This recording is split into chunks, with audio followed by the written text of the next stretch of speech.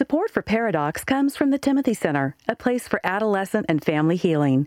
The Timothy Center is a marriage and family counseling facility in Austin, Texas, offering distance consultations for those that live outside the Austin area. If your family is struggling and you'd like to consult with Jimmy, Josh, or one of their trained professionals, visit them at timothycenter.com. I set out to write this book because I needed it.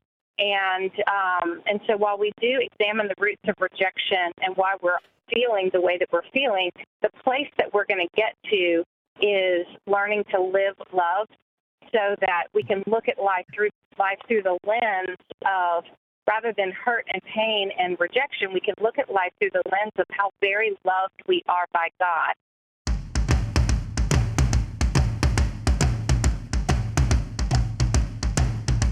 Recording live from Austin, Texas, a conversation about marriage and family that guys won't want to turn off. Dr. Jimmy Myers and Dr. Josh Myers are a Pairadocs. Guys, welcome to Pairadocs. I'm Josh. I am Jimmy, and this Pairadocs is in paradise, as I'm sitting in Breckenridge, Colorado, so I am remotely involved today. Yeah, and we feel very sorry for you. We are so excited to have Lysa TerKeurst on the show today. Lysa, thank you so much. Well, thank you guys so much for having me. Yeah, and so Lysa is president of Proverbs 31. She's also the New York Times bestselling author of The Best Yes, Unglued, Made to Crave, and 16 other books. Her latest book that came out last month, September, was Uninvited. Lysa, can you tell us a little bit about Uninvited? Absolutely. Uninvited is addressing a topic that is affecting us all more than we realize today. And that topic is rejection. We're all either healing from a past rejection or dealing with a present-day rejection or fearing that an unexpected rejection could be right around the corner. And so my question that started this book is, how do we live in the midst of a social media drenched society where rejection is in our face all the time? And how do we do that and get to a better place? Is there a better way to live so that we're not always rising and falling in our emotions based on how accepted or liked or rejected and unfollowed we are by other people? So I set out to write this book because I needed it. And so while we do examine the roots of rejection and why we're feeling the way that we're feeling, the place that we're going to get to is learning to live love so that we can look at life through the lens of, rather than hurt and pain and rejection, we can look at life through the lens of how very loved we are by God and have healthier perspectives. So, that's why I wrote the book. And honestly, I wrote it because I needed it. Yeah, absolutely. And, you mentioned the social media culture. Was there anything else within culture that you saw, or even in your own life, circumstances that led to you writing it? Well, I think for me, part of my story is that I was rejected and then abandoned by my father. And that leaves a really deep wound in a person's heart, whether you're male or female, young or old. When the love of a parent changes from what should have felt like a security blanket in our life and becomes more of a question mark, that leaves deep roots of rejection. And then I found that in my present day relationship, that line of rejection that my dad spoke over me became a lie that I believed about myself. And that lie that I believed about myself was I wasn't good enough for him to stay. And that feeling of I'm not good enough became a label of I'm not worthy. And then that label of I'm not worthy, I'm not good enough, that became a liability in all my future relationships. And I think that progression we can follow into our present day life. And I can name certain situations where I bet all of us have had out of proportion reactions to a small offense, but we made it into a much bigger offense because the person standing in front of us that hurt us, or the person that cut us off in traffic, or the teacher that, made some derogatory comment, or a boyfriend that broke up with us, or even a spouse that loves us but said something. I promise you, when we have an out of proportion reaction to the offense at hand, it's because we've gone and pulled past pain into our present day reaction, and it's multiplied. And so just looking at the statistics today, even of road rage, I mean, it is crazy what's happening to people because somebody cut us off in traffic. And I promise you, it really isn't because someone cut us off in traffic. And so in our pursuit of becoming people that are less offended by everyday small things, I think it's wise to examine roots of rejection and finally deal with them. I tell you, and I think this fear of being rejected or, this feeling of not being worthy, how that has been exacerbated by social media. We have, as you do with your, with all of your writings and stuff, young mothers and young men and women who feel as though they have to do it all. And not only do they have to do it all, they have to do it beautifully and perfectly so the pictures on Instagram, are exemplify how fabulous their life is and the pressure that kind of brings. Now, from a parenting point of view, what is that fine line between having your child feeling loved and accepted and them craving the acceptance of others? I mean, it's a good thing to want to please people, and to have that. But what is it when that desire to be accepted kind of runs wild? Yeah, and I think it runs in a much more public way when we put our life on display through social media. And so as I was writing Uninvited, there's only a small portion of the book that I actually address social media directly, but so much of it, our feelings of everyday rejection come out in that subtle feeling of being left out. And we're hyper aware of that today because, our two best friends got together last night and had dinner and they posted a picture on social media and it's like besties for the resties. And we're like, wait, they didn't even invite me. You know what I mean? And so then that becomes a filter or a lens that we start to look at our life by, like, whoa, my two best friends didn't even invite me out to dinner last night. So do you see how then you get in your car and you're driving to work and your emotions are already ratcheted up?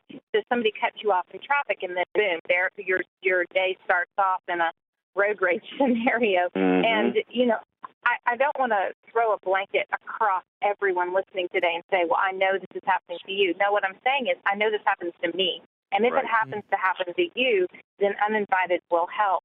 But, what do we do about the social media aspect of this? Here's, from a scientific standpoint, here's what I think we need to understand. When we sleep at night, baby neurons form in our brain. And when we wake up in the morning, how we use those baby neurons first thing in the morning determines our pattern of thought the rest of the day. And God wired our brain so that our Genesis thought should be His truth, His perspective, His lens that we can look through, that we are loved by Him. And so if that's our Genesis thought of the day, that we are getting up and getting into His Word, then we will have a healthy perspective. But most of us, that's not our reality. Most of us wake up in the morning, we use our cell phones for our alarm clock. We swipe our phone off, the alarm clock on our phone off, and we immediately start exchanging shouts with the world before we exchange whispers with God.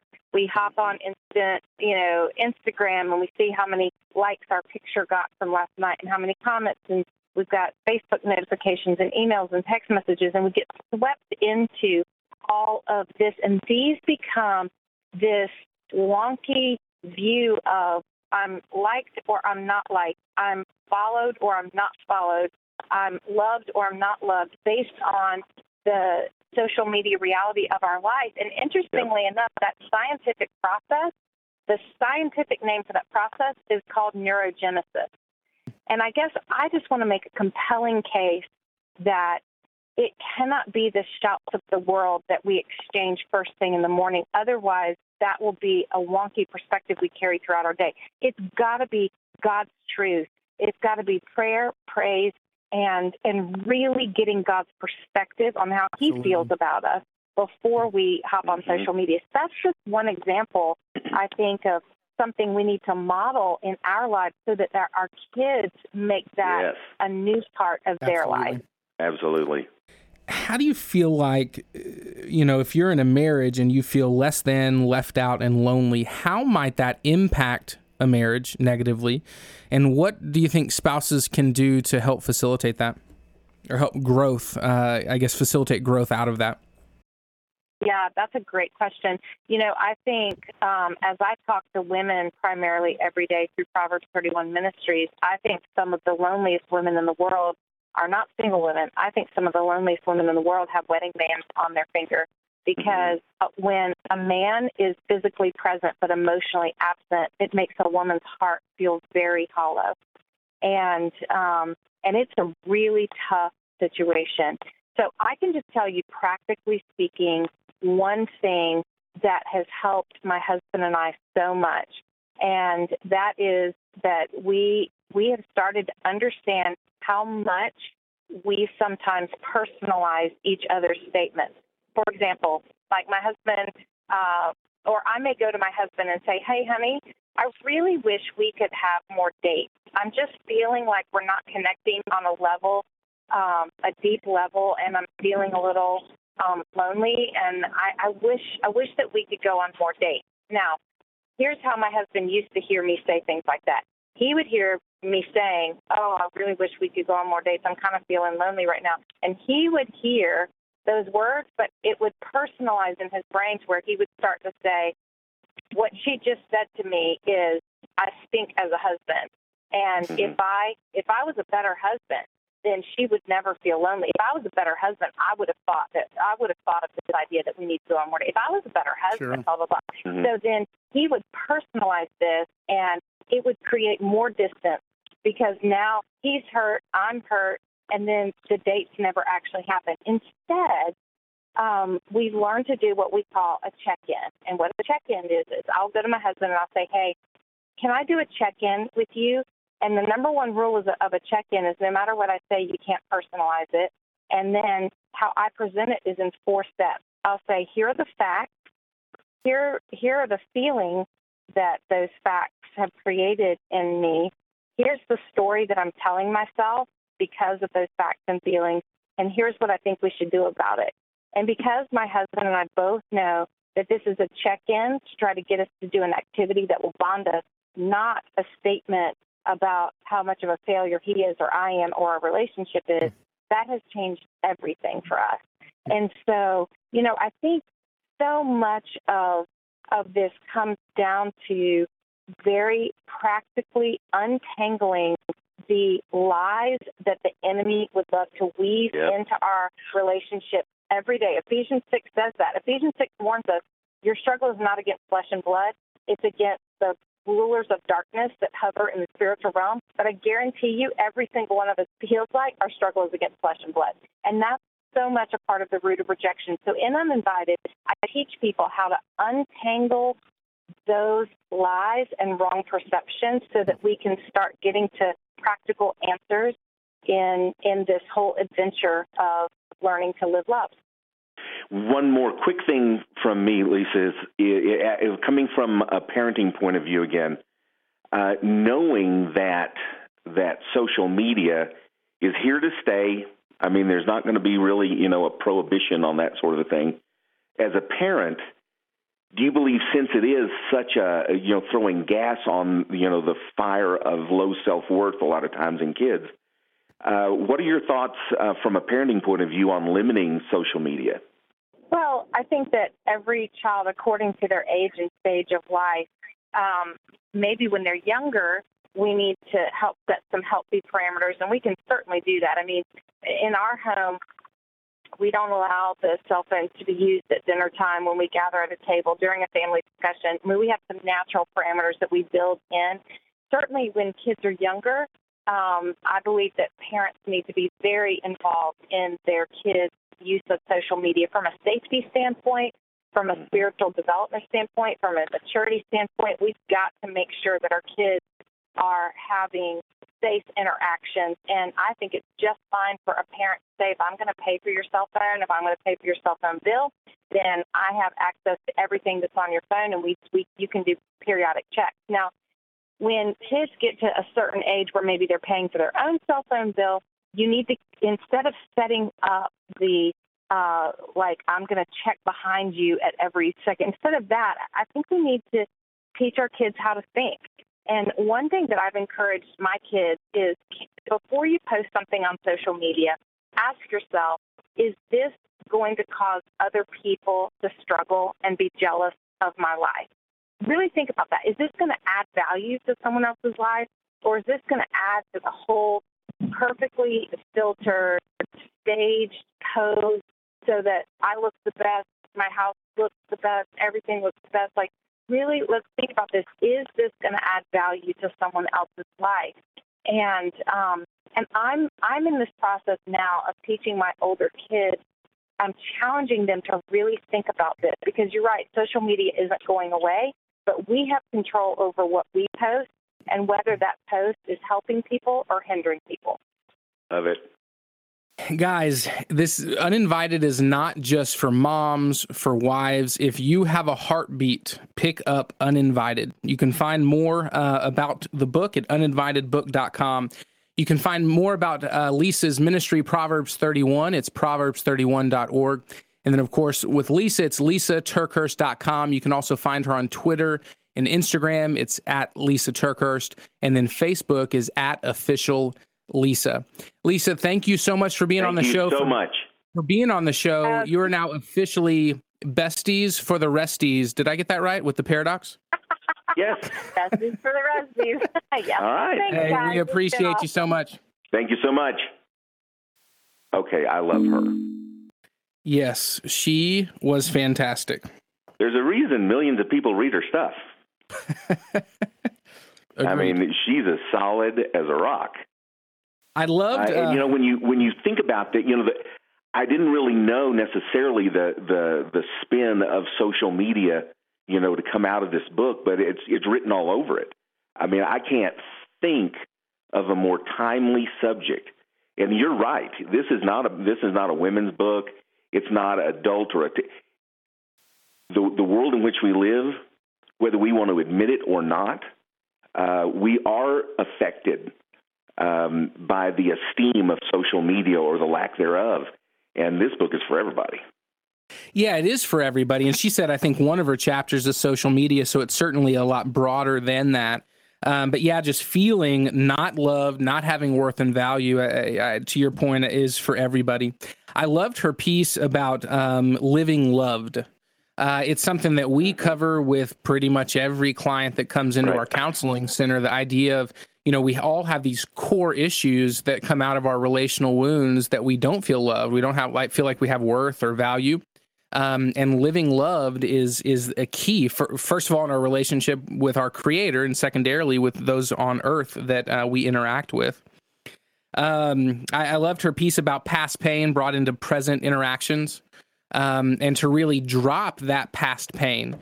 So we've got to face it. We've got to deal with it, probably forgive parts of it. And so it's something that we do struggle with, drudging up our past and placing it in our present.